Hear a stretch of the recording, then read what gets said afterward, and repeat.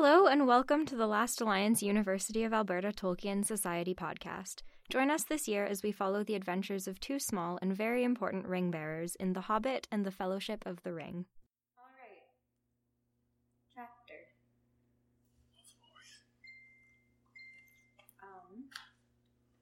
Well, I liked a lot of things. Haldir had some really good thematic quotes. Talk about those. I solidly liked the irony of Aragorn at the very beginning of the Lothlorien chapter being the kind of person who's like, well, you're being led by me now, so you're going to have to do without hope. I'm like, Aragorn, hope is your entire personality. Yeah. I think he was really We must do without hope. Like, no, you're still there. Like, yes, one of Gandalf's powers is also to give hope, but literally, they named you after that. So there was that. That was fun. Also really excited to talk about Galadriel and Celeborn.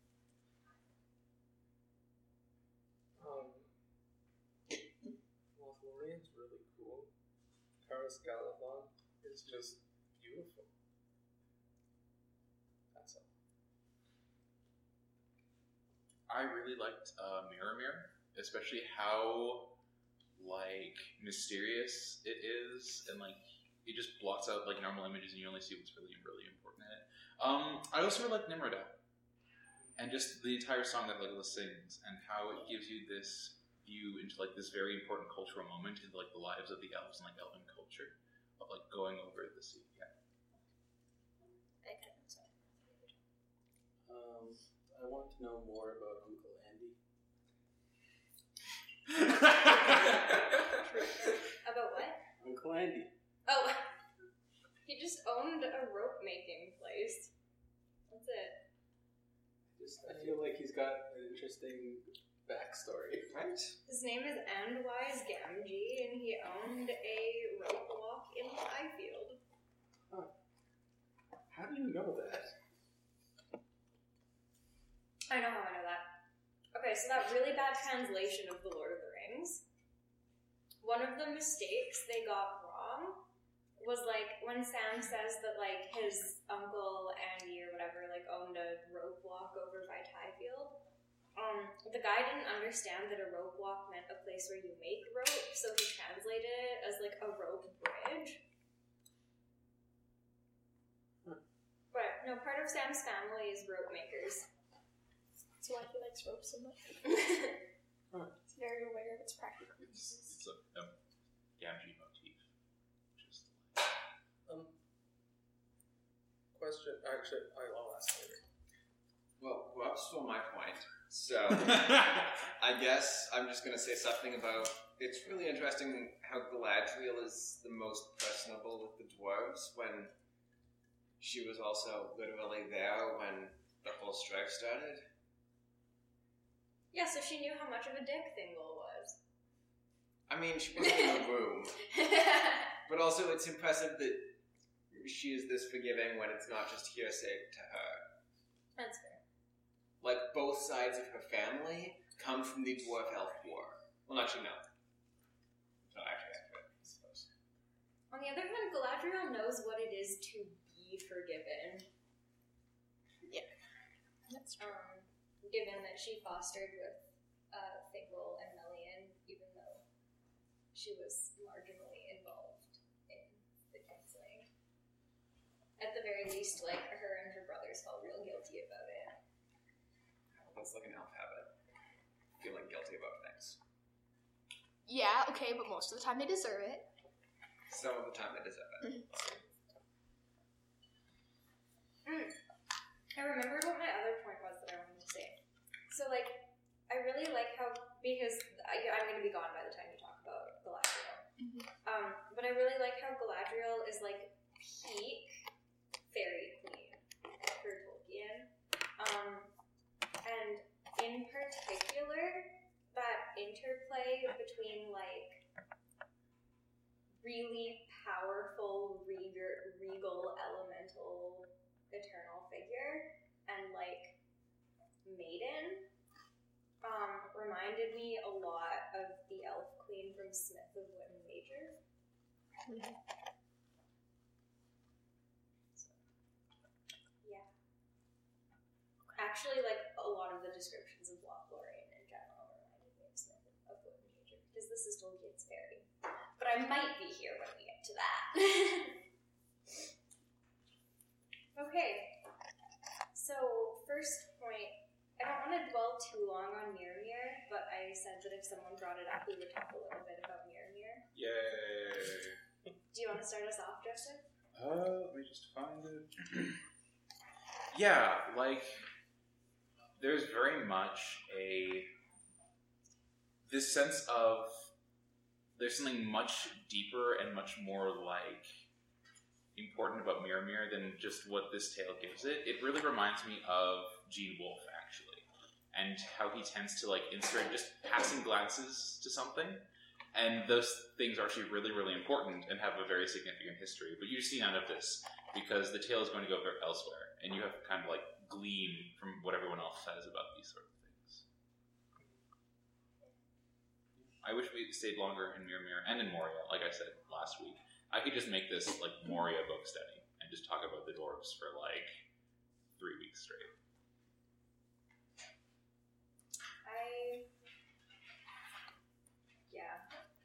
I mean, I really liked that, so it kind of confirms that in the Song of Durin, something far more than just, like, very pretty metaphorical language is going on. Because, like, with the Song of Durin, you can read it as, like, you know, Durin just looked in a lake and it was nighttime, And so the stars were appearing in the sky. Whoa, look, a crown! But the actual, like, inexplicable, sort of magical nature of Mirror sort of supports that idea that there was more going on in that moment. Well, even the fact that they're, like, in a high mountain pass, and it's a dead still lake, which, like, if you've ever been in a lake in a high mountain pass, that doesn't happen very often. Usually those places are very windy. The other thing I kind of want to draw attention to is the fact that of all the Fellowship, Gimli pulls aside Frodo. Like, there's a realization that Frodo needs to see this on Gimli's part, and it might be just that, like, oh, we're getting a bit of, like, Frodo's character as, like, the lore master of this group, and, like, wanting touch. The quiet, most thoughtful hobbit, I guess. But also, like, maybe Gimli realizes that Frodo would realize, like, the almost, like, religious significance this has, this place, as opposed to nearly everyone else in the Fellowship, except maybe Sam. But there's also a kinship between Gimli and Frodo by way of Glowing Bilbo. That's true. That I think. Them being the sons of those. Concept of family. Yeah. Hey, bro, come see this cool lake with me. Well, not even come see this cool lake. Come see, like, one of the most important religious sites to me. No, Gimli's just like, speaking of, because we adopted Bilbo, you're adopted too, so you're a dwarf now, come along. And he's got Bilbo's mithril shirt. And Gimli's like, oh, like, he thinks that's so great. Okay. Alternate theory, Gimli just chose the person closest in height to him. Frodo's the tallest of the hobbits. It's just like, well, you're closest to a dwarf sideways. For now. Like, before end draft. Okay. Yeah. So Gimli comes back and sees Merry and Pippin and is like, never mind, I have new favorites. So Merry and Pippin are going to be 6 inches taller than Frodo. Cool. Alright. Mirror is cool and reflects the stars. In the middle of the day. Maybe it reflects something different than the stars. In, like, the way that, like, Frodo is able to see, like, the spirit world. Maybe Sauron is related to that. It's also, there's a real interesting connection with Lothlorien.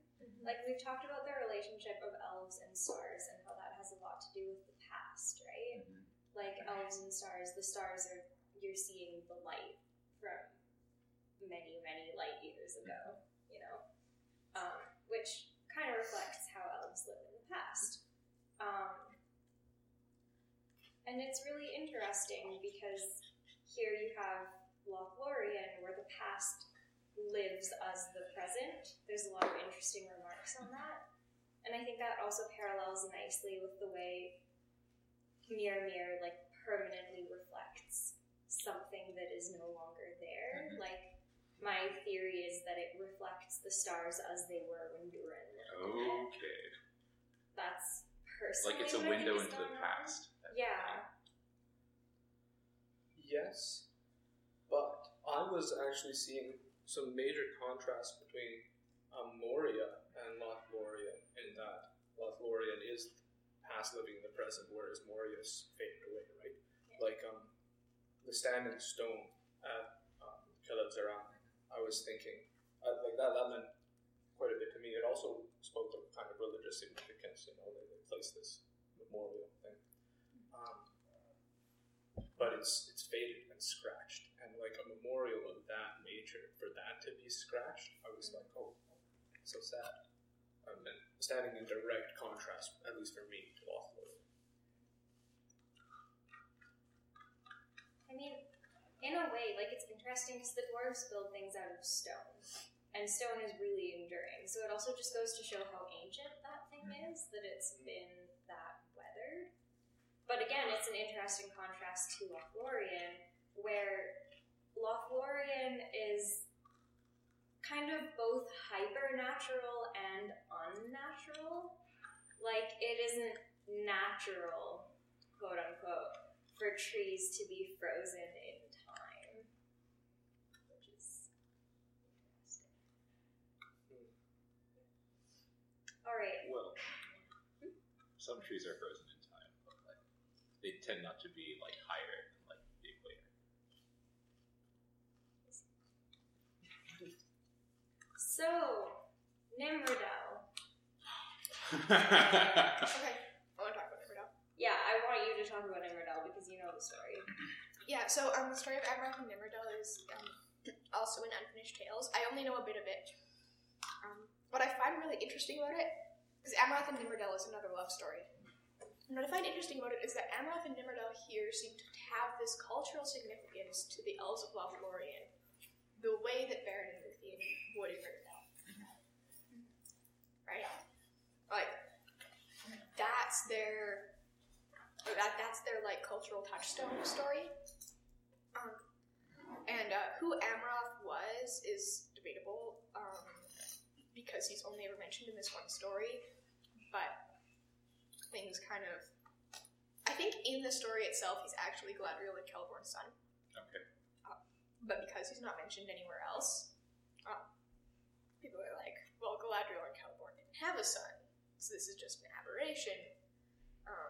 But there's not really any other explanation of who Amroth is. Except, I think, maybe another prince of, like, the Noldor who is traveling with Galadriel's folk.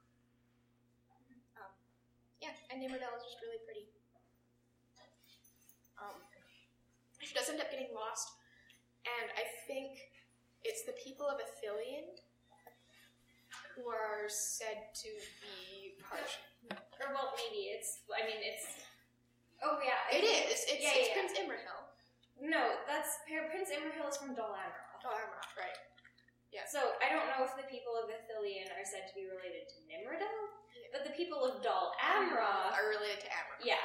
Are Which is what I was gonna say, specifically... There was... Yeah, I wrote that down. But this is relevant later because, like, Prince Imrahil of Dol Amroth Has Elvish. yeah, has Elvish blood, very, very distantly. But it's because, like, Amroth and his retinue of elves settled in Dol Amroth for quite a while as they were waiting for Nimrodel, and at some point, someone got with a human. Yeah. It happened, and we know very little about it because it's not as significant as, like, the big ones. So yeah, it's really interesting to me that it acts as this cultural touchstone. And I think the best explanation is that Galadriel and Celeborn did actually have a son. And it was Amroth. Because because that would explain why it's not just sad, it's like so memorialized in Galadriel's own country. To me, it feels a lot like one of those like county folk songs in like an old part of England. Yeah. Even the fact that like it borrows something that's a really important death metaphor. Yeah. But also here it's like a significant like cultural piece for the elves of like going to the west. Yeah.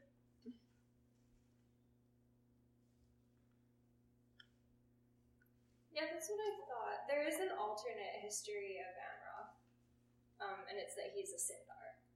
Oh, okay.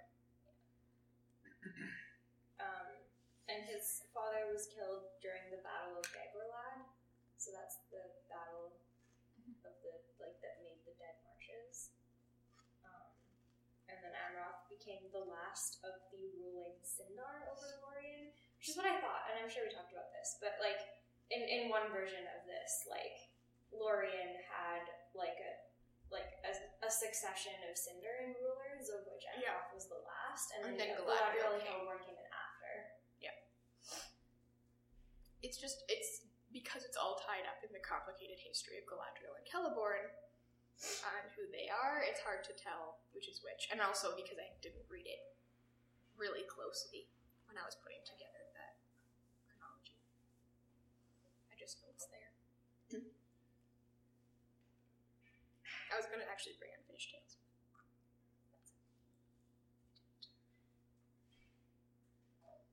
So anyhow, yeah, that's Amroth and Nimrodel.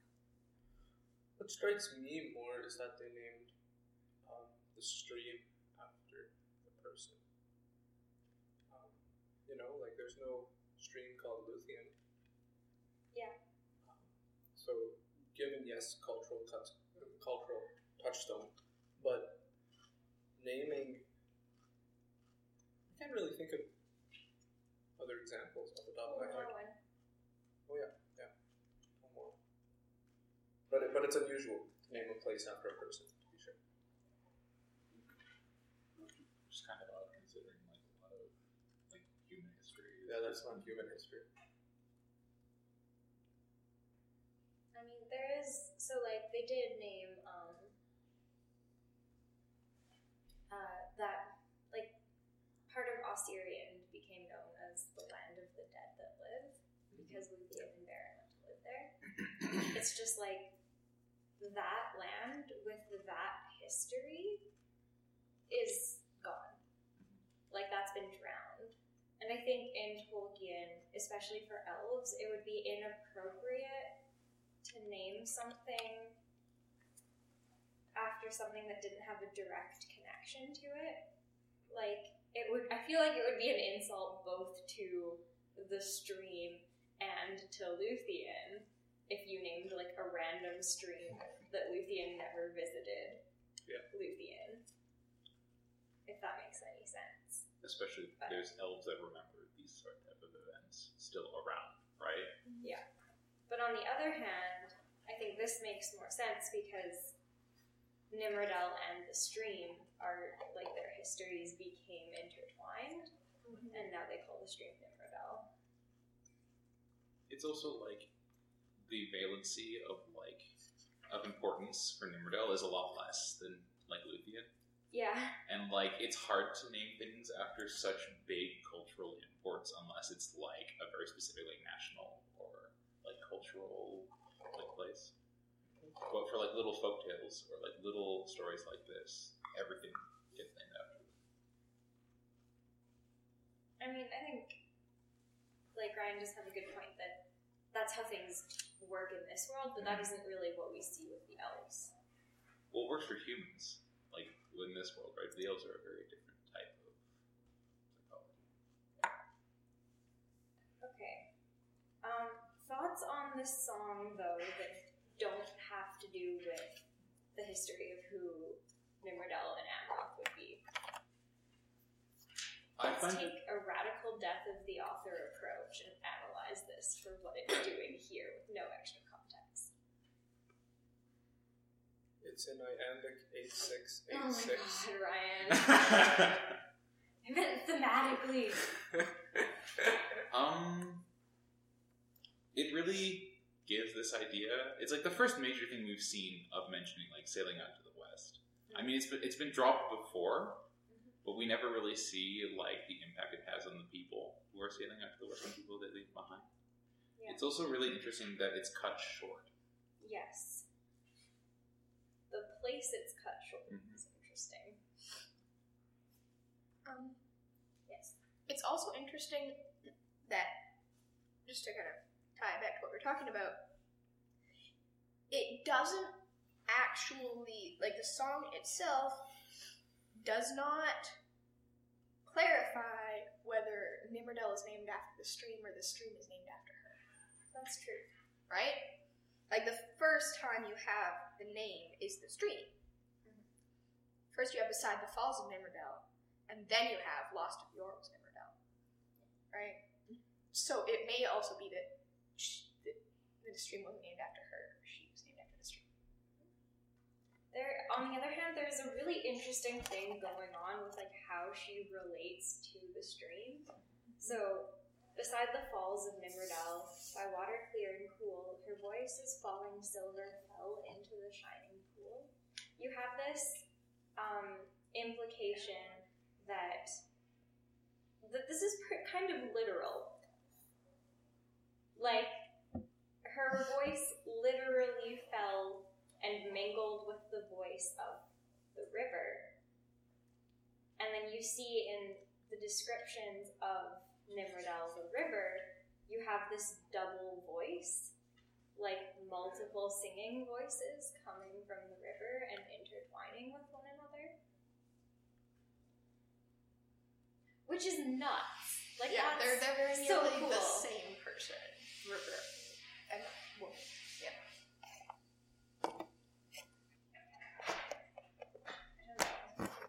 I think that's really interesting too, in light of different river narratives in this case. Like, you do have in Tolkien, like, rivers that wash things clean of defilement, including the Nimrodel in this chapter.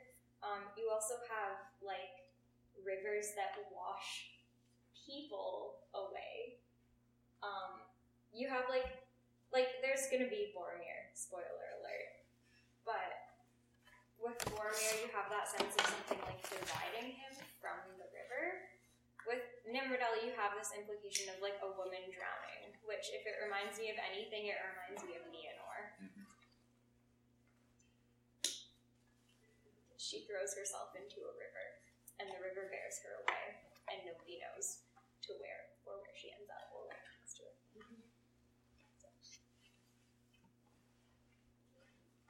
But yeah, there's a physical literalization of Nimrodel's voice that's going on here. It which has is neat. a lot of like Naiad parallels. Yeah, it really does. Especially like you said, you can read this as if she drowned in the pool. Yeah. And not just like as the thing directly says, like, oh, she wandered away. But... And like when she's lost or whatever, how is she lost? Also, like, this is really weird in light of, like, Goldberry. Because Goldberry is very definitely not an elf. But it's, like, weird to me that you have, like, elves who sort of become rivers, and also you have river naiads. Like, actual ones. What if Goldberry is Nimrodel? And just, like, weird conspiracy theory bullshit, and she drowned, but also became a water spirit. Rob is shaking his head. She can now travel between all of the bodies of water. I was going to say, the bodies of water, they're too far apart. No, she meets up with Ulmo, and Ulmo takes her across the sea. She can't even get there without going to the sea and then around. But even then, probably. No, but that's where Still have to Ulmo swim comes in. upstream. Yeah. Yeah. Just wouldn't work out. So you gotta go all the way down, and then all the way up. Amleth would have found her. I love it. Other things that are interesting, like you've pointed out, this is where we start to see that cultural thing of elves going to the sea, which is wild because Frodo hears the sea in Cairn Amroth later in this chapter. Yeah. I mean, Frodo hears the sea all the time. It's just this thing he does. It's just specific. But yes. Here you are in a forest, several mountain ranges away from the sea. It's like one of the most unsea-like places you could be in, but it's so elvish that the sea is still everywhere. That said, he also hears the sea. Like we talked about this earlier, he hears it like in the forest too. Is it like in the House of Tom Bombadil, or is it like in? I'm trying to remember now. I've got it written down somewhere. It's somewhere in those chapters. It's when he dreams. I think it is in the House of Tom Bombadil. It's when he dreams about Gandalf. Oh yeah. Like he dreams about Gandalf. But like the before that. Yeah. He dreams about it's not the same night. No, I remember that. But even so, like I think a dream is different than this. Like. You say that it's several mountain ranges away, but he can literally see the river that leads to the sea. That's true. So, it's several mountain ranges or one river away. Which, again, is interesting because even though Lothlorien is frozen in time, you have the river that is forever flowing to the sea. Yeah. And, that's very elvish, you know? I'm making a really coherent point here. But there's always that implication that if you just step onto the river, you'll flow down to the sea and you'll leave Middle-earth. It's always all said in the dreams. Elmo just can't get his nose out of mortal affairs. He just thinks they're so cute. I mean, okay, Ulmo's kind of an interesting point, too, because in the Silmarillion, it's sort of implied or stated that rivers' healing and sort of holy properties are because Ulmo still inhabits them. It's like his power extends through all waterways, no matter what the direction. Yeah. But here, when you have Ulmo taken out of the picture, and he's probably still here in Tolkien's mind, but you have that healing aspect of rivers coming from different sources, in this case, partly from Nimrodel. Also the Silver Lode, though. Yeah. The Silver Lode is also a river that's mentioned here as being very particular. I mean, it's you can't drink from it. It's so cold at its source. Yeah, that was interesting. Clear. I was like, what do you mean it's too cold to drink from? Yeah. What? Look, you can drink from literal glaciers. The mountain stream's not gonna be that bad. It's just got shards of ice in it. Tiny shards that impale your mouth. You'll just get a really bad brain freeze. Well, also it's winter. Yeah. And drinking cold stuff in winter in a tree parka. Well, parkas have been existing for a while. But, drinking cold stuff does lower your body temperature. It's true. Yeah. Okay. Tolkien might just be thinking about the logic of not drinking something cold outside. I guess.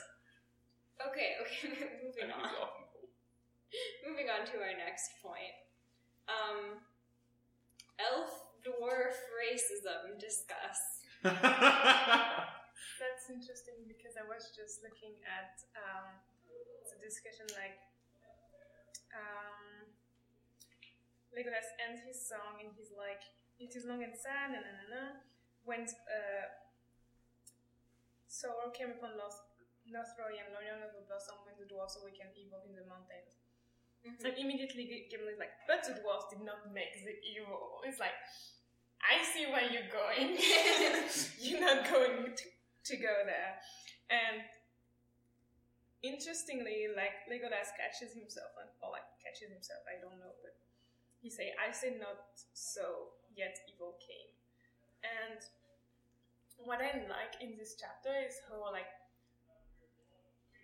you see the evolution, not only in the Gimli-Legolas relationship, but also in Gimli being authorized to actually go to Karaz Galathon. Or is it the next chapter? I don't remember already. And breaking the law of no dwarfs will ever step in Lorien unless dead. And I really like, sure, there is racism. Because otherwise this law would not exist. But I like how, like, steps are taken away from that. Yeah. I also really like the scene between, like, the blindfolding scene where they fight about that. Yeah. Because it's so symmetrical. It's so perfectly symmetrical. Like, Gimli is like, I'm angry. I don't want to be singled out. And Aragorn is like, we'll all do it. And then Legolas is like, I'm sorry, what? Or like 2 seconds ago, he was like, Gimli, just get over it. And then Aragorn is like, Legolas, just get over it. It's so perfectly symmetrical that way. Yeah. I liked that scene too because you see Aragorn, like one of the things you see over the course of these 2 chapters too is Aragorn coming into his own position, right? And mediating this conflict between Gimli and Legolas and the outside people. Like, Legolas, we're kind of reminded too over the course of this, even though they like him because he's an elf and are going to try and do their dealings through Legolas because he's an elf, his name in Lothlorien doesn't carry the same weight as Aragorn's does, right? So, whereas if Gandalf had shown up, Gandalf could just take care of all of that. Yeah. Legolas now is trying to navigate this position that really Aragorn needs to be navigating, and then ultimately does. It's also really interesting, like, one of the things that you notice is when Legolas first goes to climb a tree, and someone just, like, yells at him, and he's like, oh gosh. Yeah. What just happened? Like, you get that sense there that, like, all of a sudden Legolas, who thus far has seemed kind of like he's almost invincible, right? Like, nothing really goes wrong for Legolas. Legolas is afraid of a Balrog, but they're all afraid of a Balrog, even Gandalf, so that's not like a statement from Legolas. Here, Legolas is, like, wrong-footed the whole time, even though he's technically in a position of power. And I thought that was really interesting, because you suddenly get a sense of how, like, inexperienced he is as a person. Yeah. Oh, yeah. Like, 2 things. One, Aragorn, like, coming into his own, but in a way that makes him very not Gandalf. Yeah. Just, like, going through this idea of, like, being blind, like, the blindfolds, and, like, oh, you're being blind. I'm just thinking of how Gandalf would resolve it. No, not that way. Not that way. But, like, the fact that Aragorn has, like, this very almost, like, martyr-like way of approaching this. The second thing is, Legolas not only is, like, an outsider elf, but also, like, seems invincible. He's also, like, the crown prince, right? And just the way that the Lothlorien elves treat him, I have a feeling it's not just the fact that he's an elf, but also the fact that he's actually just royalty in this position. Like, they're like we have to be, like, respectful to him and go through him because he's the crown prince of Mirkwood, but also baby. also, like, hey. He just shows up and they're like, oh boy. Okay. Okay, adding 2 things to that. One, the differences between, like, Aragorn and Gandalf and how they would handle this are really just very amusing. Because Gandalf is more like, he wills his way through things. Like, he'll strong-arm or sass his way through things. He's very much like an old man. Oh, yeah. In that, oh, yeah. Like, and, like, the epitome of old man. You know that Gandalf in this situation would just be like, stop being idiots. Fool of a dwarf! Put on the blindfold. Yeah. Well, the question is, he would either strong-arm Gimli into putting on the blindfold without having to sacrifice the rest of the company, or he'd just strong-arm the elves into letting Gimli by. Yeah. And both are equally probable. Whereas Aragorn is the kind of leader who's, like, still part of the group and still, like, trying to show the group that he's still part of the group. Like, no way would Gandalf ever let himself be blindfolded. I was here when you were just babies. Yeah. Like, you can't hide You tell Lothlorien Galadriel from me. personally from me.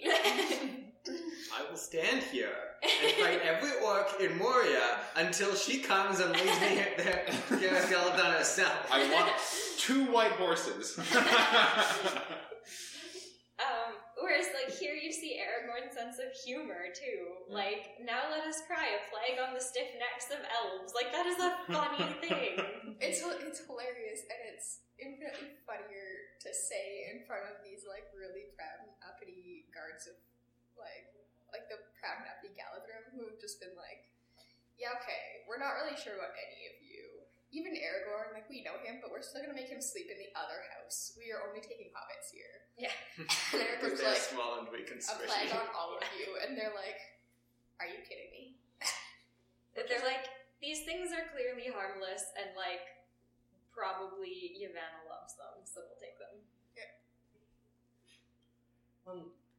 But the uppityness of the guard elves fascinates me, right?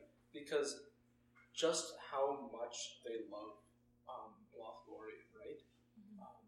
That they would blindfold people rather than let them see it in order to protect it. Like that's pretty spectacular, you know? Like I can't even think of like human civilization that were that proud of their city. You know, you can be proud of your city, but to that extent, that's pretty spectacular. It's like Wakanda. No, it's just isolationism. Yeah. It's just isolationism. It's just Wakanda. They're proud of it. Tristan. Yeah. I mean, there's another time that we see people getting blindfolded. And it's Faramir. Yeah. Blindfolding the Hobbit as he leads them to the window of the west. Yeah, I feel it's not much like they're proud and they don't want to show it as like secret is the reason we're still alive. It's protection. Much more like More than like pride. But like I do agree with you, like they do love Lothlorien and Lorien like so very much. But that's not why they blindfold people. It's because it's like it's just measures of protection more than measures of love. Because like if there was no danger, I'm sure there would be like peacocks, like, oh, look at our wonderful forest, and amazing, we're so cool, amazing, we love it. But like they can't do that because it's too dangerous. So that's why like I think it's not consequences of love, it's consequences of the outside danger. Robert Joseph. Yeah, I mean, they're fighting an enemy that could literally look into these people's minds, no matter how trustworthy they may be, and rip the information out of them. So they have reason to be cautious. Two things. When you mentioned peacocks, I'm just imagining like Galadriel and I forget the name. Celeborn. They just have like a bunch of peacocks with them wherever they go in Lothlorien. Like it's like full on medieval ruler. It's like, oh, we were bringing the peacock with them. Like, they just like scream in the background. It's like, because I don't know if you heard like a peacock scream. It's like a death wail. The other thing is like, I need to go, but I just want to mention like there's parallels between Lothlorien and like the Dreamtime within Australian Aboriginal culture. Like, elaborate. I would love to, but just quickly, like, it's this idea of this like primeval state that's kind of like lasted, because the Dreamtime for like Australian Aboriginal cultures was like before time and like timeless in and of itself, but it also extends into the present day. Okay. Because it's kind of like, it relates to where people go when they are dreaming, and like where dreams come from. And in a lot of ways, Lothlorien has all those qualities. Especially like we were talking about Frodo, and like he hears water. That's like a big thing. Like Dreamtime is this liminal space, and Lothlorien seems to have those qualities. Nice. Yeah. All right. And I wish I could stick around for more. Because I also have to go fairly soon, I'm just going to throw my other two questions for this chapter at you at the same time. So the first one is relating to this quote from Haldir. Like, I really like how the elf racism thing we just talked about, like, once they've had that exchange, Haldir opens up too, and says lots of cool things, and, like, talks with them a lot. And one of the very thematic things he says is, "The world is indeed full of peril, and in it there are many dark places, but still there is much that is fair, and though in all lands love is now mingled with grief, it grows perhaps the greater." So, that is a very Tolkienian thing. sentence reminded me a heck of a lot of the first sentence of Baron and Luthien, actually, which is... I was thinking the exact same thing. Nice. That was the only one. Which is, among the tales of sorrow and of ruin that come down to us from the darkness of those days, there are yet some in which amid weeping there is joy, and under the shadow of death, light that endures. So, my question with that is, like, how have we seen this so far? This thing. How have we seen the fair amid the darkness? Hospitality. Yeah! The fact that we're literally wherever this fellowship is going, someone is going to serve them food. That's a great one. On that, good vibes.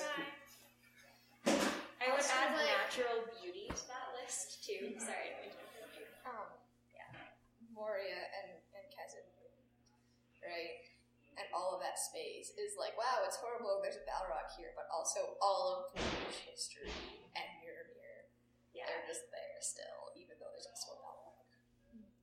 That's a third point. History.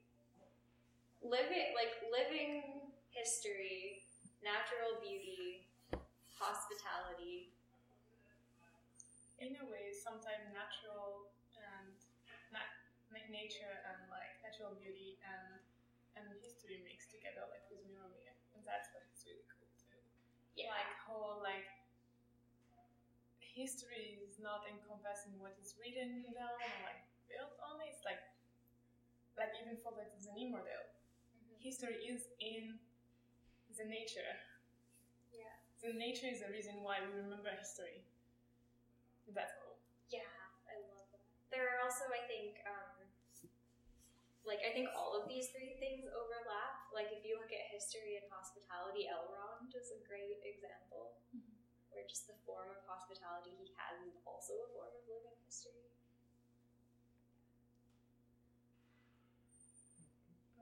In a way, I would say the Shire.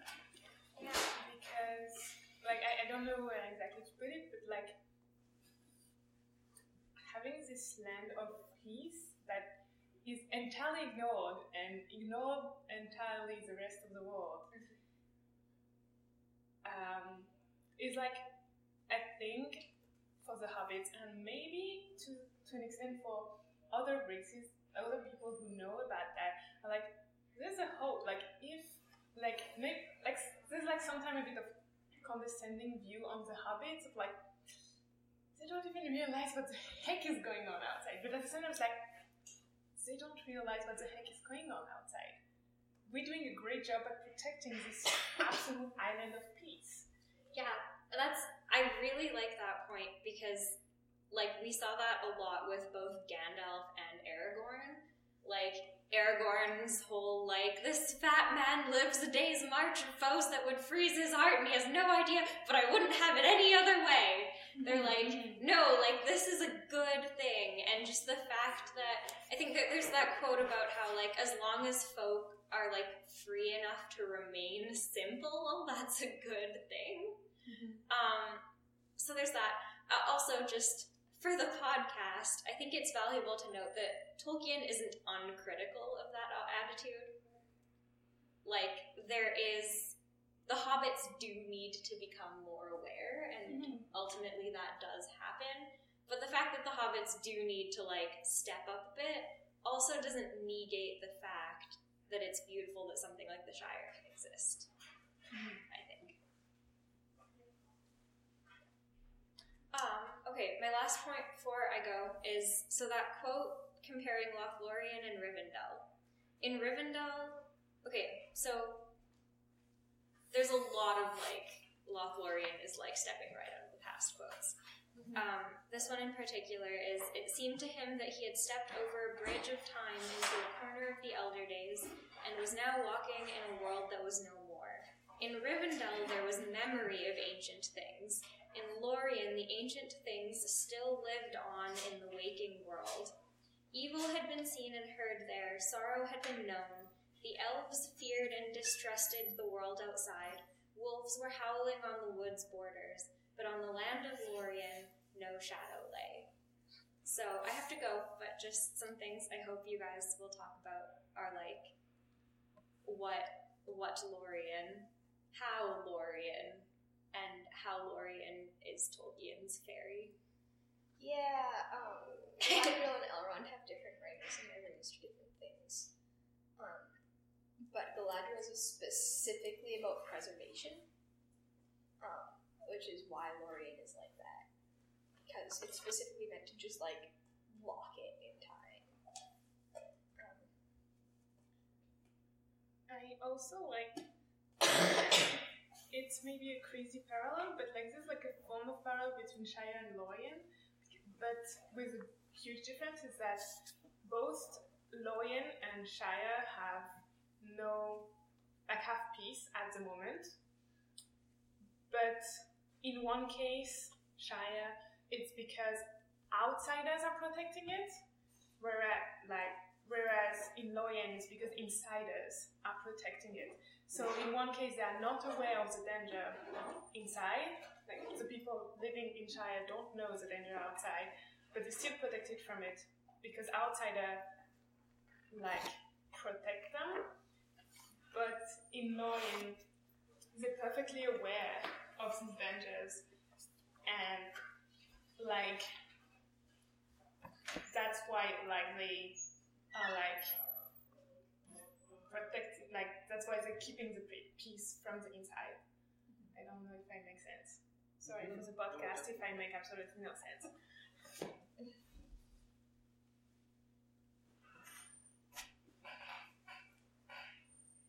Anyway, there was a mention of fairies. Yeah, fairy.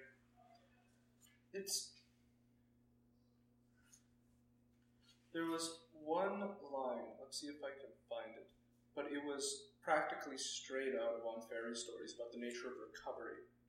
I think it might have been, where is it? Was it a Dol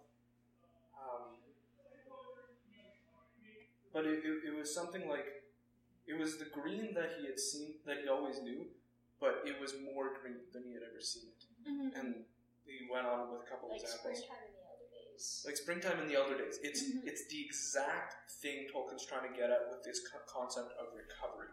It's you go into fairy so that you get a new fresh perspective on the world, and then you come out of fairy and you look at the real world and it's crisp and you can see it with new eyes. And seeing the world with new eyes is exactly what happens in Lothlorien. So that purpose of fairy is fulfilled. It's actually interesting because the line I have under my eyes just right now is when they take the blind from of Gimli's eyes, and they're like, "You are the first dwarf to behold the trees of Lorien since Durin's day." It's like literally a new eye on Lorien from the dwarf. Yeah. Coincidence. Anyway. I think not. I don't know. Lorien, like Tolkien is about not coincidence and coincidence at the same time. So anyway, yeah.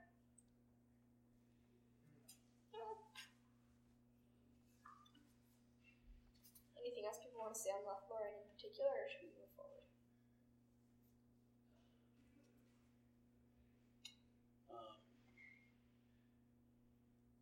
We're getting more clues for the interested observer in Aragorn's heartache. Yes. Oh yes. very true. All the clues about like, oh, you've been there before, and like I was like, Arwen. It's just written everywhere, and it's like It's also really sad that even though he becomes king, like he never manages to take a vacation and go back to Lothlorien before Galadriel goes over the sea. this line. I was like, okay. Right? When I read the line, it was like he never comes left back. this place and then he would never like come back alive, and I was like, why Tolkien? Why was that necessary to tell me Why would he's you gonna crush die me without like seeing that? place again? Why? It's like this. Literally, you could entirely have erased this sentence, and no one would have. That would not We have would never changed. have had to think about it. Yeah, We would never have had to think about it. but now we think about it, and it hurts. Why Tolkien? Yeah, just that concept of location being so influential for memories and for happiness and peace. Like that's fascinating, right? Like location and climate do have so much to do to provoke memories, right? Like it was raining the other day and it just made me remember BC, living in BC, and it made me really sad. Sorry, that was an aside. But it's something that's emphasized again and again in Tolkien. It's just geography bringing out the deepest things in you. Yeah, like it's really sad to look at us going forward because like the importance of Karen Amroth to Aragorn is that that's where he and Arwen like got engaged basically, and then Arwen goes there to die later, and when Aragorn is already dead, it's really sad. That is sad. Thank you for the standing. I did not. You're welcome. Yeah, like another thing that made me kind of sad with this line is that it both indicates that it's really important to him that he will not come back, and that he doesn't know, that he still hopes he'll come back, and that he's gonna hope all his life he'll come back, and he will never come back. And it's like, ouch. It's very sad. Like, this, why? And like, when you don't know as much about the whole story Tolkien made for Middle Earth, you could say like, is Lorien destroyed? Can't he come back because he's dead? Can't he come back because the place is disappeared? Like, why does he never come back? And like, it's like, as someone who hasn't read much more, like, even if I know the end of the story, but like, I imagine reading that for the first time, you're like, so many questions, like, what the heck is gonna happen in the next chapters, in the next books? Because is Aragorn gonna die? What is gonna happen to Aragorn for him never coming back? Like, it's like on so many levels and on so many readings, this sentence serves so many purposes. Yeah. It's crazy. And it's like, it's not even just like he never gets back there before Galadriel goes across the sea. Over like 100 years of his reign, and he never goes back to Lothlorien. Ever. No vacations. For Aragorn. The phrasing on it is really interesting too. That he came there never again as living man. Mm-hmm. I was just trying to figure out what that implies. Well, Because typically you would think that it would mean like his body was brought there or something. But we know that's not what it means. So does that mean he got like a special pass to go meet up with Arwen when she went there to die? To go like travel to the Halls of Mandos with her? Or... maybe in a way, like, it's really big extent, but like, if you go into romantic, typical imagery, you know, like, I gave you my heart and you gave me yours. Maybe in a way, by going to die there, Arwen took Arwen's heart there. Like, not literally, but, you know? Yeah. Like, Arwen's presence in killing Arwen after Aragorn's death is somehow Aragorn is not as living man. But he's there too. That's kind of how I took it, yeah. That's still so sad. Anyway. Anyhow. It's also weird because he did take vacations and he went like basically all the way to the Shire at one point Yeah, why didn't I wouldn't quite call that a vacation. That was a business trip. He could have stopped on the way. He could have. He probably With had his business wife to could do have in had Norway. a nice little moment. He should have gone. Oh my He God, started sorry, in the everyone. Misty Mountains Oh and my then gosh. crossed over in Rivendell. That's what he should have done. Right? What was he thinking? Just not romantic enough. Nope. They could have had a nice You can't- moment. He got into middle age and he was just completely like business mindset. And he's like, we need to get there quickly. He started balding. I mean, the thing is that Who is this? Is this Frodo? no, we're talking about Aragorn. Okay, we're talking about Aragorn and Karen Amroth and how sad it is that he never goes back. But the thing is that to get to the Shire, you don't have to go through Lothlorien at all. You don't have to. But It's you more honestly don't efficient. have to. To go through, like, because then you'd have to either cross Caradhras or go through Moria. That's it. You could The- take you a can just- detour. You can go. Like, logically, he could just have gone up to Lorien and then come back down on a nice little jaunt anytime he wanted to. But to get to the Shire, it makes way more sense to go through the Gap of Rohan. It's just way safer. Do both. Particularly when you have a life there. Anyhow, let's move forward. Let's talk about Galadriel and Celeborn. How is Celeborn characterized? I actually want to start with him. Because he's really interesting. In the movies, he, like, just stands there and he's literally not a person at all. It's probably better that way. The sad thing is that's such a good actor that they just wasted on him. He's just kind of a fool for somebody that ancient and wise. Yeah, it kind of just feels like he's just there to look pretty and Well, support. for a change, I mean. I mean, yes, but at the same time, no. Like, Celeborn is distinctly characterized as having a separate strength to Galadriel, as well as a complementary one. Like, you get the sense that in this first encounter, that even though Galadriel is the person who knows things, Celeborn is the outward-facing aspect of them as a duo. He's the diplomat. Definitely. Like, Yeah, well, he's the one that gives gifts. yeah, he's the gift giver, so that actually is directly parallels not Galadriel and Sauron, who we see later on in this chapter as being like constantly in conflict, but Celeborn and Sauron as being constantly in conflict because they're both gifting. They're both gift givers. Also, I find it interesting because it's like Lord Celeborn and Galadriel's Lady of Lorien, as they are introduced, I think. And so it's subtle, but it means that, yeah, Galadriel is the Lady of Lorien and Lorien only, and it just further you point that Celeborn is the outside, like, not the outsider, but like the outside dealer. He's like, yeah, even if there's a lot of dealing with the outside world, he's the face of the couple outside. He's the, like, foreign diplomacy, foreign affairs, she's the internal affairs. To make an academia metaphor, Celeborn is the applied physicist and Galadriel is the theorist. I think this is true. Kind of, yeah. Question. So, the hair of the lady was of deep gold, and the hair of the Lord Celeborn was of silver, long and bright. Is that supposed to be the sun and the moon that they're paralleling? I think so. And therefore the trees? Very possibly.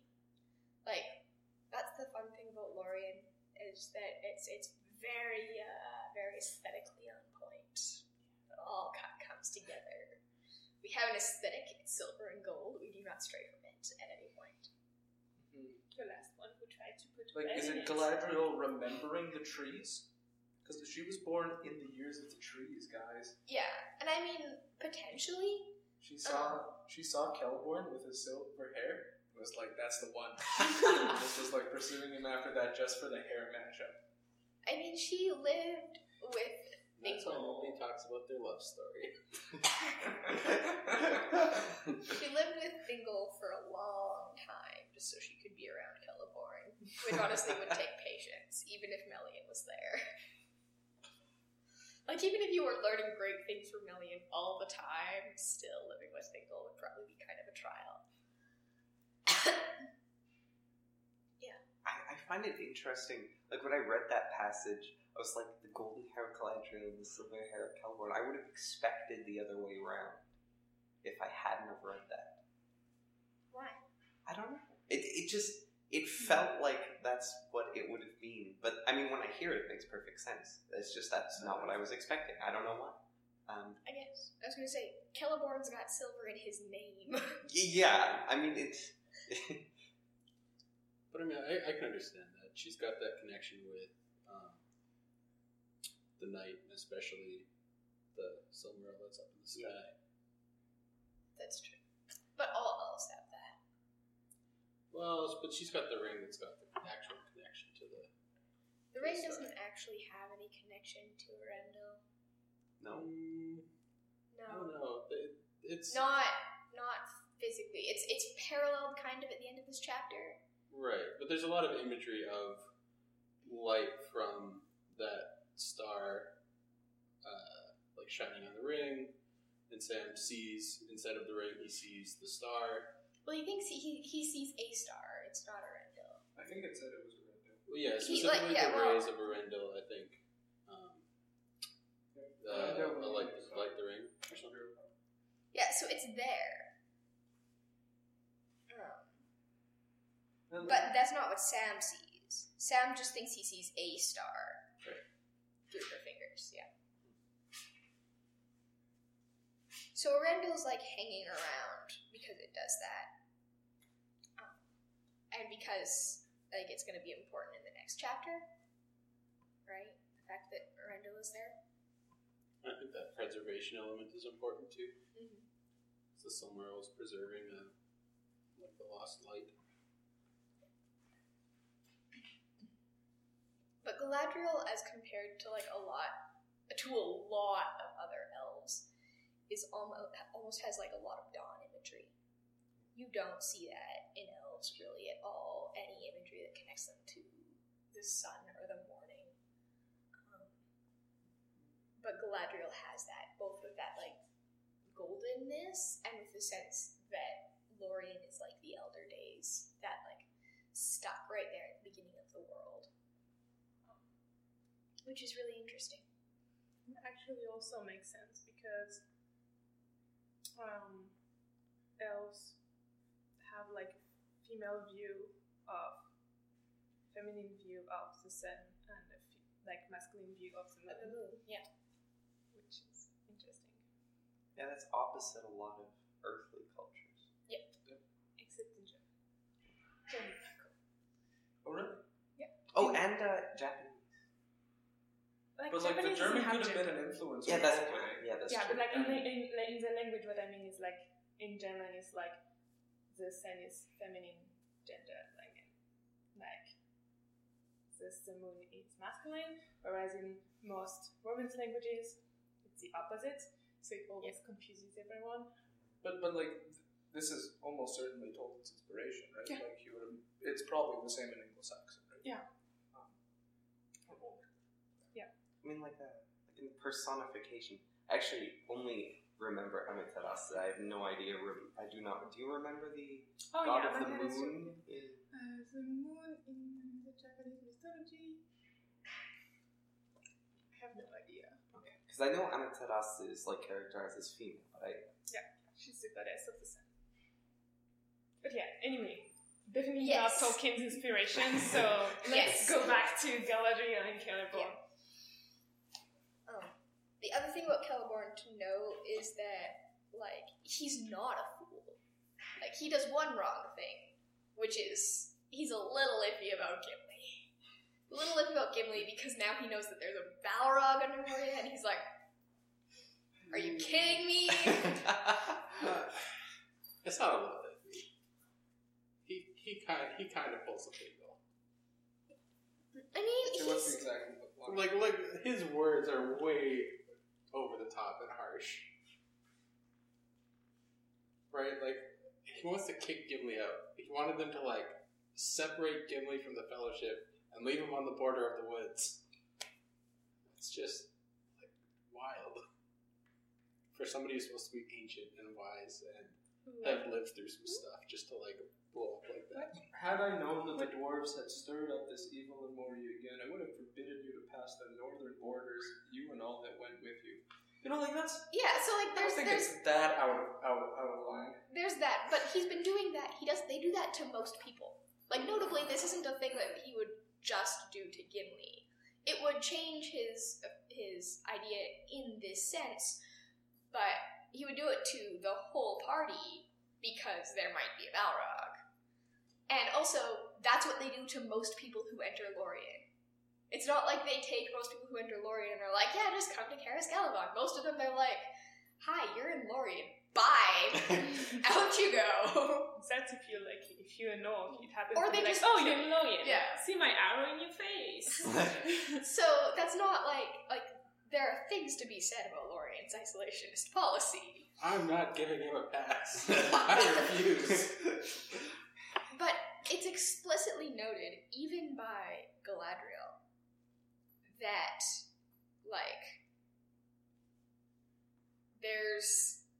that Celeborn is one of the wise, is in fact one of the wisest people left in Middle-earth. And one of the things that I think denotes Celeborn as wise is that he immediately realizes his mistakes and rectifies them instead of clinging to them, which is important and I think good quality in people in general. He doesn't actually change. He's just whipped. You say that, but you have no evidence that he doesn't change, and it's not like he kicks anyone out after this. I do give Celeborn a pass. I mean, yeah, also, like, given the I'm situation... not giving him a I pass. just think I'm giving everyone him gives commendation for learning from his mistakes. I just think everyone gives him too much of a pass compared to Thingol or... I don't think anybody What's gets Thingol? people do not give Thingol. Does Thingol learn from his mistakes? Well, he gets killed for it. I mean, that's That's not Yeah, but learning. that's after like 5 chances where he could have learned from his mistakes. Yeah, I mean, it depends on the version you're looking at, I suppose. Okay. Like, Thingol has chances here. Celeborn learns immediately. It takes him like 2 minutes. And we're always so hard on Thranduil, but he turns out to be a nice guy. I mean, I've got a variety of opinions on Thranduil. Yeah. But Thranduil doesn't make as many mistakes as Thingol. Put it that way.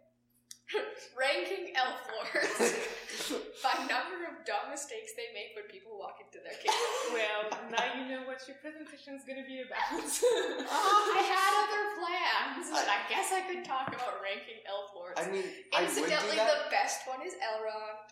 There are no other options. I mean, I would do that, but I've already been pressured into doing the comparative historical linguistics of Tolkien's languages, so I don't know. Well, there you go. See, where we've all got There's plans. actually a class that's going to be taught about them. But Isn't that just general conlines? I don't know. That's what I heard it was. Anyhow, so those are some thoughts on elf lords. Let's talk about the visions that Galadriel offers to people when they first show up. I think this temptation is the one that parallels Galadriel and Sauron and sets them against each other. Because it's the same thing as what the ring does, just offers you something that you want. That's like the deepest desire. What do you think other people see if Sam sees a garden? Like, what do you think the other members of the Fellowship see that Galadriel offers them? I would say Boromir sees Minas in peace. I would say not just in peace, but in glory, you know? Like, this is the temptation that's eventually going to lead him to try to Kind get of. the ring. And he wants to rebuild it. Former Gondor. Maybe even Osgiliath. Mm. More like he's linked to Minas Tirith, but like only because of Minas is down. Anyway, Gondor in glory. Yeah, well, rebuilding Gondor in general. And all its cities. On the other hand, I would challenge that, because these visions aren't what the ring could offer you. These things aren't things necessarily... Oh, yeah, like what you could have instead of doing the quest. Yeah, it's like what you could be doing if you weren't caught up here, right? But Boromir specifically questions the validity of that vision, right? Like That's true. it's something Boromir said that's- she was offering what she pretended to have the power to give. Yeah. But I think maybe that might not be so much Gondor being rebuilt as Boromir at the head of a vanquishing army. Right? Less the success Boromir rebuilt as Boromir with a crowd of people behind him succeeding. Right? Yeah. I mean, I would Like say the that help. amounts to the same thing, but Yeah. Yeah. But instead of it being the outcome, because Boromir's not thinking in the same way, like Sam and his hobbit hole and his garden are something that he could be doing now instead of being with the ring, but it would also rely on the them having won, on the power having been defeated. So For Pippin, I would say adventures, but in the Shire. So, like, not actually dangerous adventures. Because he seems still young, and, like, he says to Elrond, like, you have to put me in a sack if you want to get me out of this travel. I'm traveling. But at the same time, he's really aware of the dangers, and I think what would tempt him is, like, a nice travel, where he's not going to get killed every 2 minutes. I think Aragorn sees Arwen.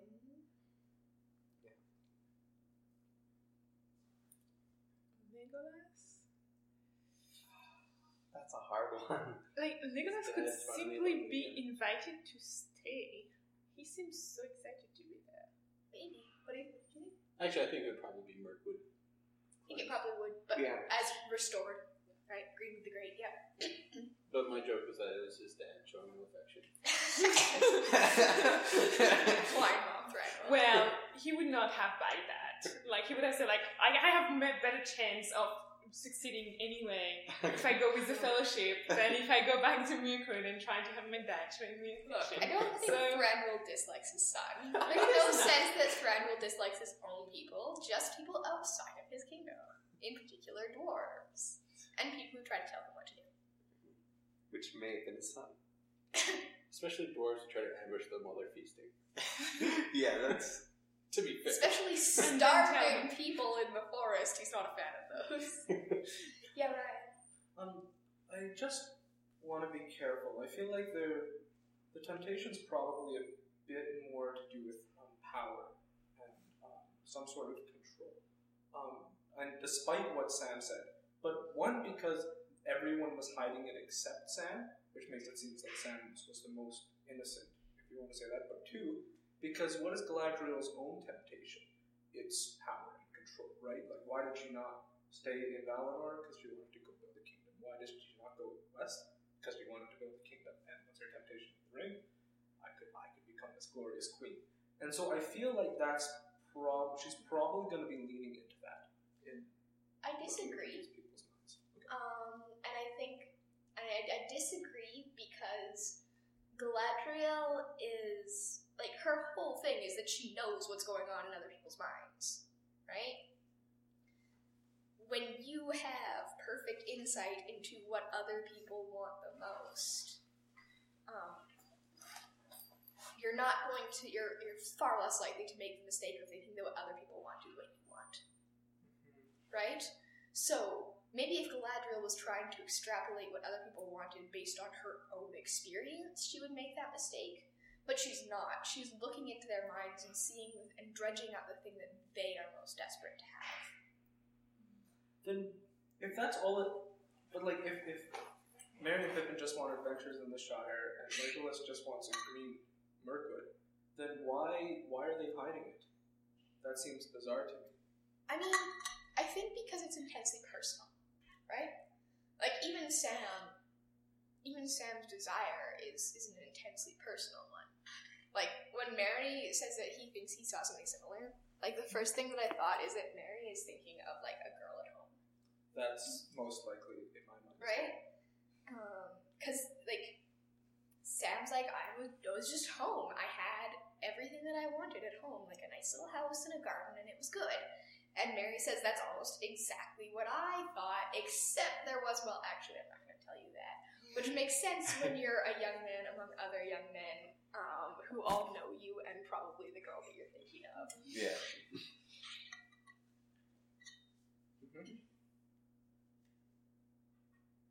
So I really do think that, like, it's just something that's intensely personal.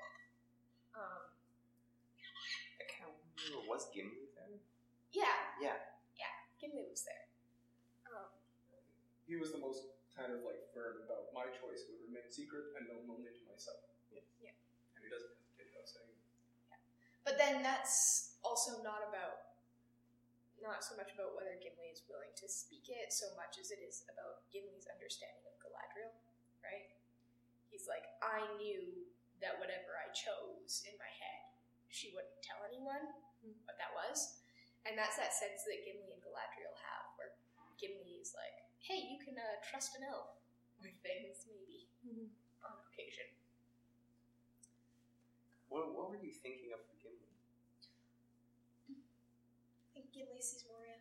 Yeah, that's what I thought. Going back to more Noble Balin, maybe? Yeah. You know, like, I would imagine that's in his mind. Or maybe just like a reunion with all of his family and like the whole clan back together. Sort of. I'd I'd like. say even restored, Yeah. right? Like back to the ancient days. Them driving out the Balrog and restoring it. Without knowing Gandalf is already doing that.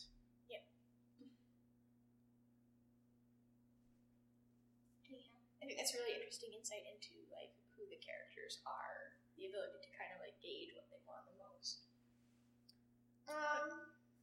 Let's Actually, like, curious about Boromir's reaction because, like,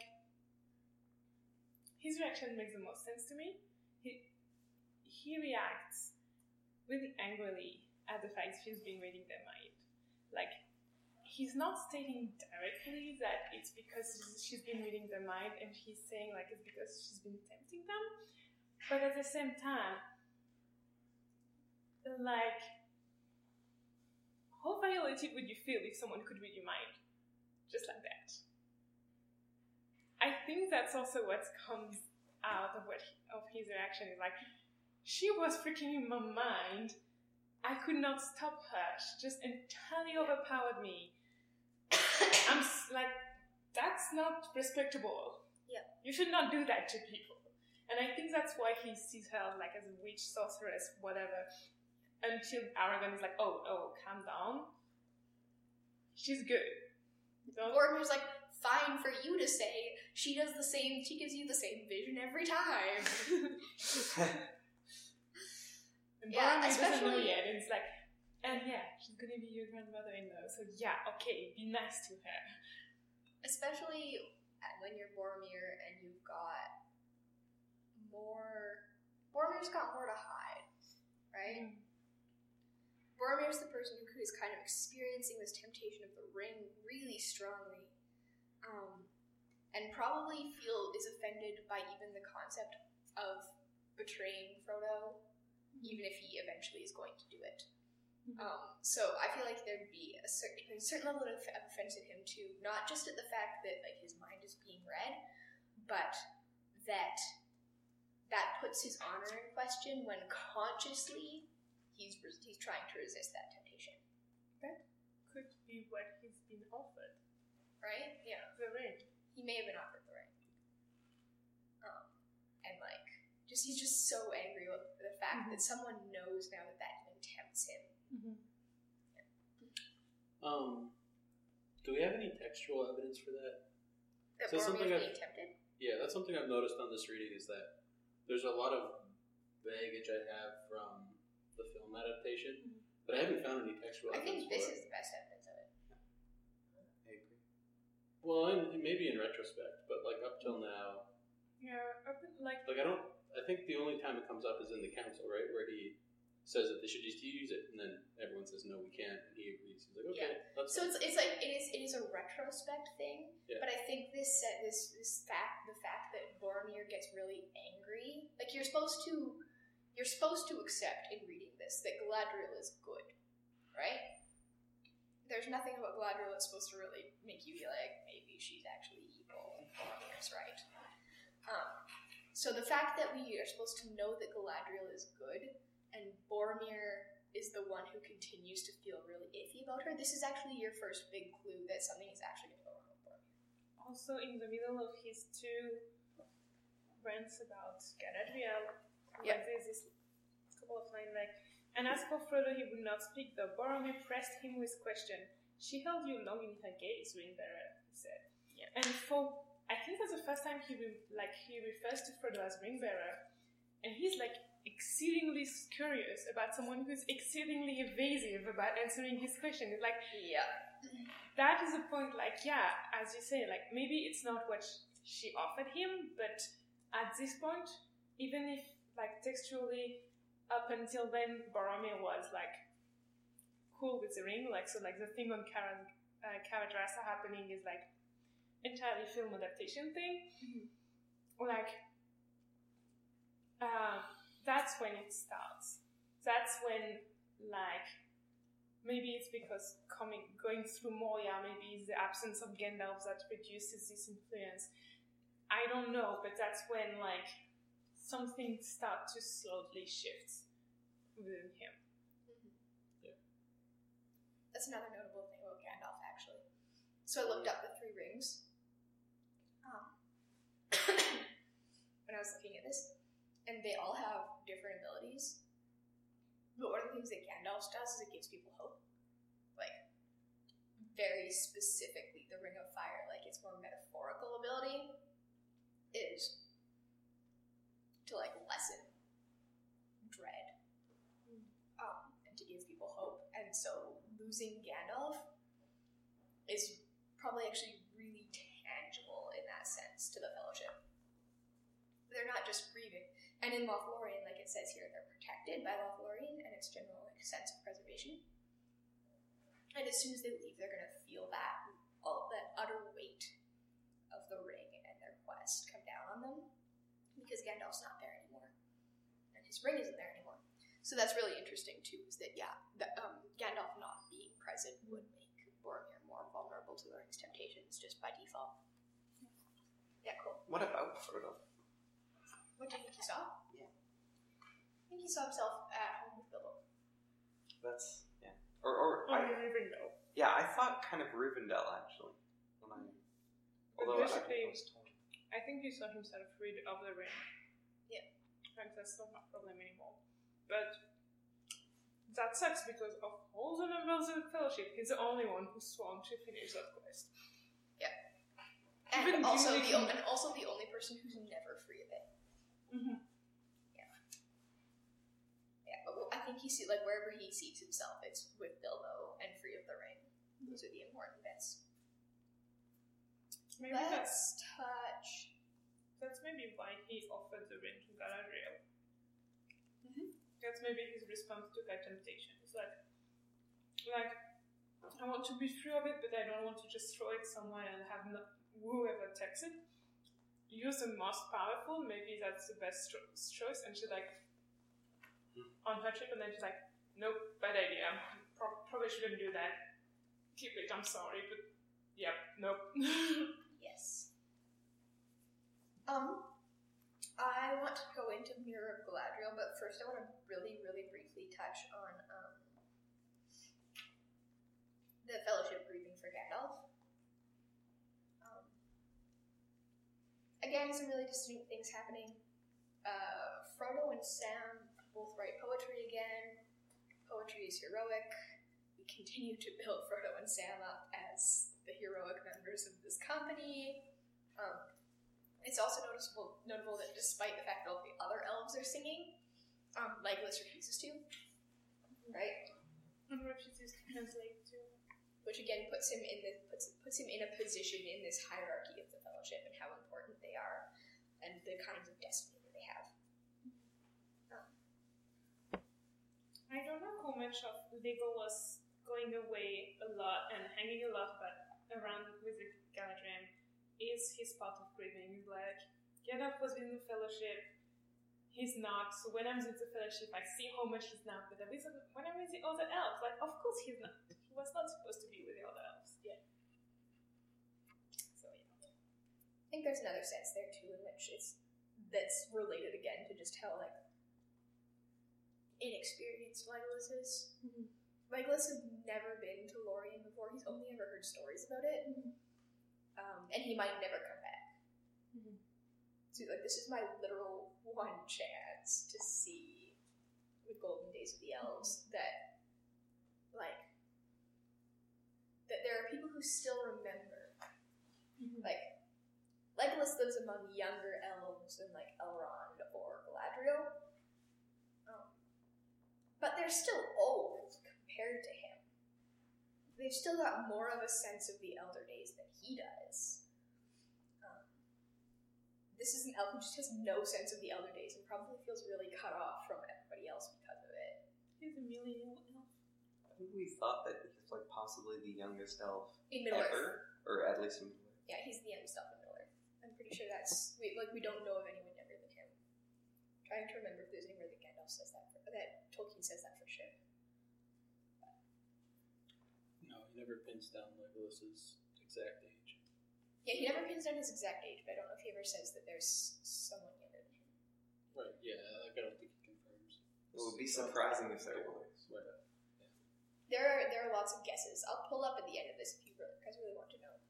I'll send you the thing that I have that does estimations of Legolas's age. But what does Frodo's like poetry tell us about Gandalf? It's actually really interesting. He's really good with fireworks. No, that's what Sam's poetry tells you. Sorry. It's a pretty big distinction. Frodo's poetry is all about the burden and the hardship. Yep.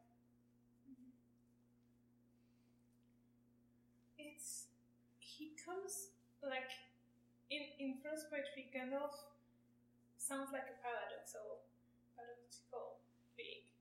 He's like swift in anger but quick to laugh. He's an old man, but at the same time he's a lord of wisdom, but he also fights with his friend with everyone, and like who is this guy? Like there's like so many aspects of him.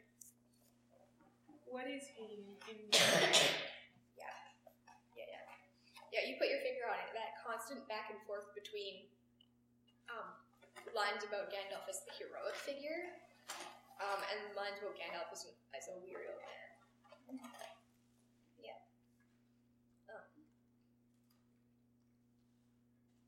And with emphasis on, again, his loneliness.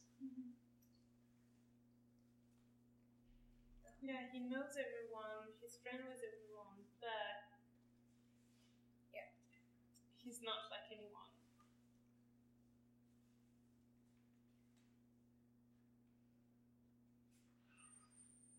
I like the stanza about talking with everyone, the third stanza. Yeah. With dwarf and hobbit, elves and men, with mortal and immortal folk, with bird on bough and beast and den, in their own secret tongues he spoke. I think like Gandalf's primary role, I would say, is as a communicator, as a prophet, as a messenger. Ambassador, that's a good word. Yep. And so he has to be a linguist and be able to talk with everybody, including animals. Like he has all these spectacular strengths and powers, as is described in other stanzas, but his primary role is ambassador and gathering people's ability, which he himself said. Yeah, regularly. He's also like he's a Mayor of Miena, right? So he's empathetic. He's there to like bear the weight of the sorrow of these people. In a sense, that's the load that he bears, is all the weight of grief of the people that he's ever met. Which is what makes talking about grieving for Gandalf, who's a figure of grief himself, so interesting. Because it's not just that you're grieving for someone who lost, it's that someone else has been carrying a lot of that burden on your behalf. And you're bearing not only the weight of Gandalf's loss, but like the weight of the slow dying of the world is suddenly upon you. Anyhow, all of the consequences of Gandalf dying are like immense. I've just always been fascinated just by Gandalf, like the way he functions in the book, but also just as a character. Mhm. And I don't know. I always like when I read the chapter, it just feels like the light has just gone out, and now they're wandering in the darkness, and they don't know where to turn. Mm-hmm. Sad. Okay, let's talk about Mirror of Galadriel. I want to talk about Sam first. Okay. He's so fixated on the hope and positivity that Gandalf brought. Yeah. I think that's really important. It is, yes. Sam is just the best. He wins the game, man.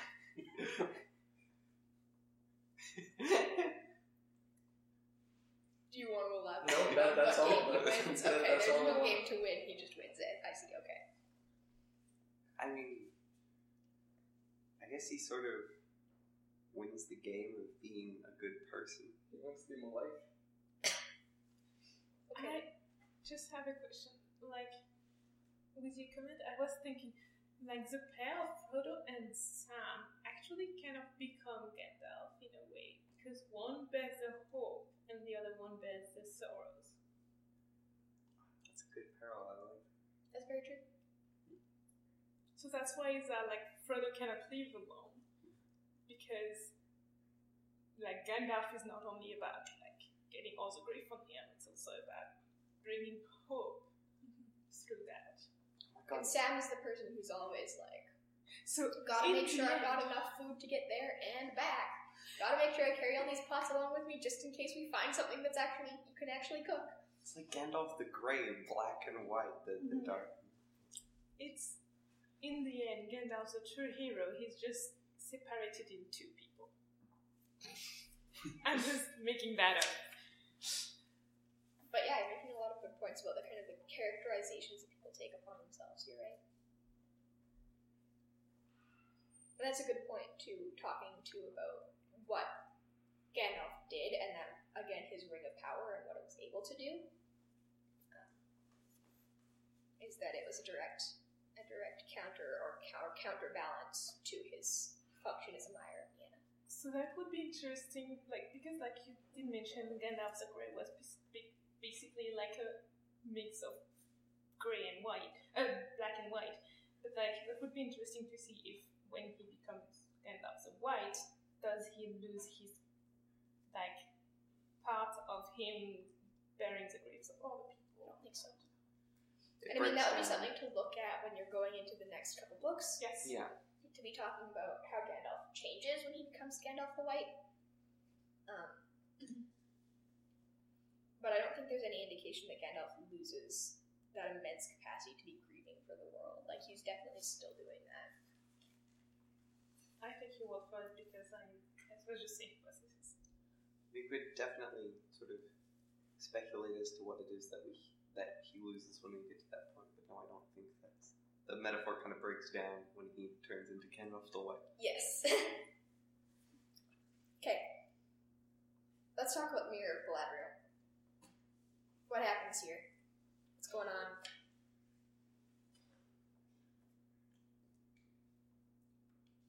Pretty weird, man. Mm-hmm. So I have no idea what the mirror is. Like, what is it accessing such that it can prophesy and remember and all of that? You know, that's... It doesn't remind me of anything else in the Legendarium off the top of my head. It reminds me of Galadriel. Sure, like the living memory, but even she doesn't have the gift of foresight. No. Well, You know, that works for the past, but yeah. it doesn't work for the prophecies. I could have sworn that there was, like, Galadriel had, like, a prophesizing thing. A lot of people have at least temporary foresight. It's not something that's necessarily outside of the realm of what Galadriel might be able to do. I know he talks specifically about, like, the people with foresight and when it happens earlier in the book. Yeah, we talked about it because Frodo has foresight. Yeah. Yeah. And it's also something that Elrond is capable of to a limited extent. So it's not something that you could say is completely outside of what Galadriel might be able to do, just that we have no other indication that she has foresight. To problematize it a bit more, like, it's not like an incredibly refined technique or science like we have in the Númenóreans, right? Like, the Númenóreans have things like seem like magic, like the Palantir, and this seems like magic, but in a very different way, and something that the Númenóreans never had possible prophecy tools, did they? I don't think so. I actually wonder, like, saying the Mirror of Galadriel has foresight possibility because maybe Galadriel has foresight capacities, mean that the mirror is basically mirroring Galadriel's capacity. Yeah. But how she presents it sounds like she's not the one, like she's in the same place as Frodo and Sam compared to the mirror. She's like, the power of the mirror comes from something beyond her. Yeah. Mm-hmm. And because it works with water, and we mentioned that Ulmo is everywhere, how much of it, like, not necessarily Ulmo himself, but how much of that comes from the Valar through Ulmo? See, that's an option, right? Like, Mandos has this type of power. And also because, like, it's not only the water, it's also the stars. Like, because I don't think it works during the day. Like, it seems that she has to do it during the night when the stars reflect in the mirror. Mm-hmm. So those two things are linked to the Valar, particularly because the water that goes through Lothlorien goes then to the sea. There's, like, the story of Nimrod that we were mentioning earlier, like, literally going to the sea and going to the west, back to the Valar. And this water of Ulmo being everywhere, and Ulmo still being in every, like, bodies of water in Middle-earth. I think there's, like, something beyond Galadriel in this mirror. She's herself surprised by what can happen with it. It's true. Like, surprised in a way. I was just looking it up, and there's no information about where the Mirror of Galadriel comes from anywhere. On the other hand, it's basically just scrying, which is why it's so unpredictable, right?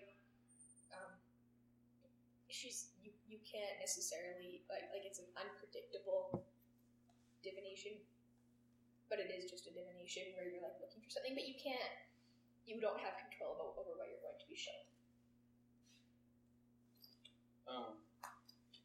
She also can command it, which to me means it can't be connected to greater powers.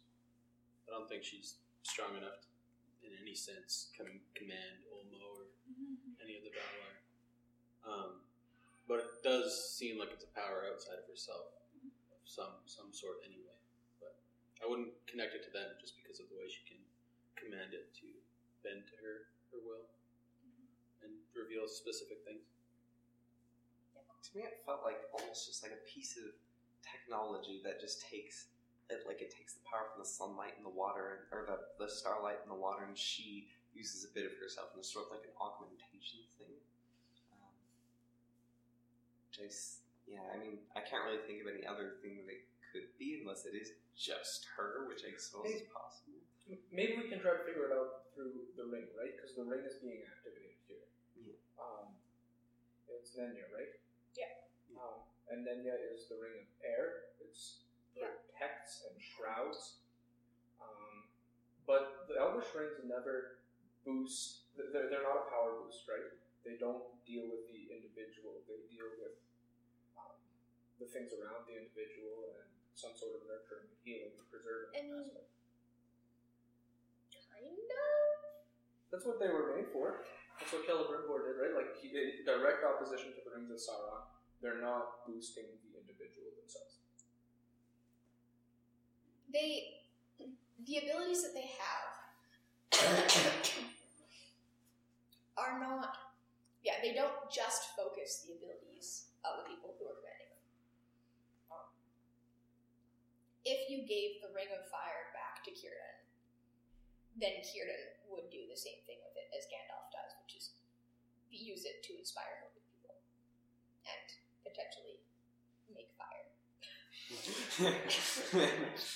Potentially. Potentially. We don't know if that's something that Gandalf can do or if that's something that is directly a power of the ring. It's just a coincidence. So it's possible that the ring has nothing to do with this.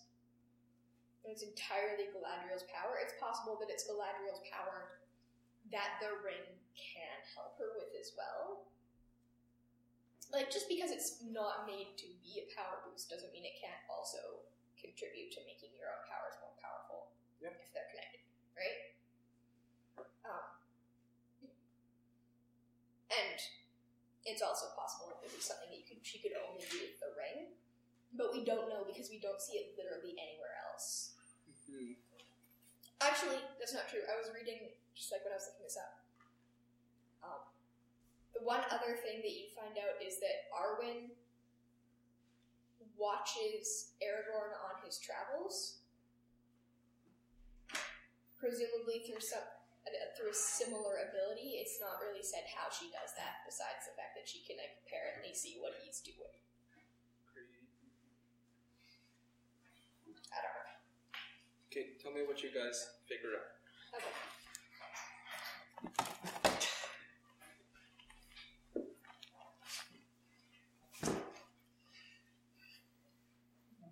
But in any case, I don't think we're going to get an answer to what the Mirror of Galadriel is. What does it do? Narratively, besides show Sam and Frodo a future, what does it tell us about Sam and Frodo? That those two are there's something about those two for the story. There's the only two who watched in the mirror. Mm-hmm. In a way, Frodo is duh, because he's a ring bearer. But if you haven't caught up all the hints Tolkien just threw at your face before, it's why Sam? Except that he's just following Frodo like a puppy. Since when following someone like a puppy gives you the right to watch and get at his mirror, you know? Yeah. And then you realize, it's actually really important because through this vision, Sam is more than at any point tempted to go back to the Shire and help and do something, and that's when he decides he's not gonna go back until the job is done. Yeah. Even though he now knows much more about what it means, that not going back means, that maybe his family is gonna die or be enslaved, like his friends do, even the stupid Sandman. Shire's gonna be destroyed, but I promised Gandalf I would go with Mr. Frodo, and no matter what, I'm gonna go. Mm-hmm. But at this point, you almost see him just literally packing his stuff on the spot and going back to the Shire.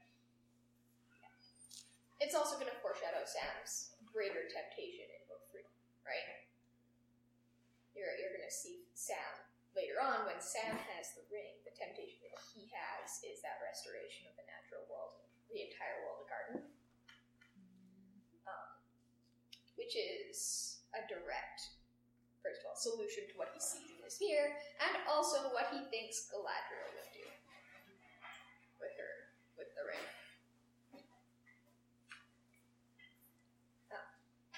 And that focus, too, on his home, you're already seeing a distinction between Sam, who's going to be able to go home in the end, and Frodo, who isn't. Because Sam's visions are about what's going on in the Shire, and Frodo's are not. Frodo's are entirely focused on his quest.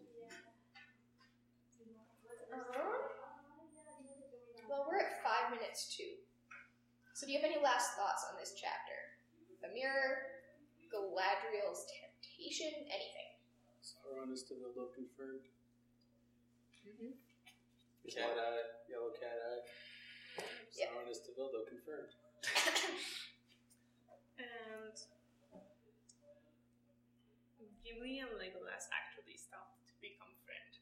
And even though most elf, most Galadriel don't speak Western, Gimli is going along with Legolas. Yep. And trusting he's not gonna translate bullshit. Who don't speak Western? Most The of the elves. Galadriel don't speak Western. Like some of them do, like Haldir and stuff, but most of them actually don't, and that's why they don't hang out with the Fellowship. But like Legolas doesn't care because he speaks Elvish anyway, so he goes there and he's like, "Hey Gimli, you come along." Can you imagine though? He shows up, he's just got a terrible Quenya accent. Like, absolutely rough. I mean, maybe it would. Okay, no, I cannot concede that. Maybe if it sounds to her like it's a Quebecois elf. It's like, like not love because he's a king of Thrend, like the son of Threnville, but I understand why it's been a while. Like, it's actually been a while we haven't met the northern cousins. I am trying not to laugh like next diplomatic visit from Threnville because it's gonna be hard. that would be bad. Anyway. It's like Threnville starts to speak and like half of the court like trying not to laugh. It's like, what is happening, man? What is this language?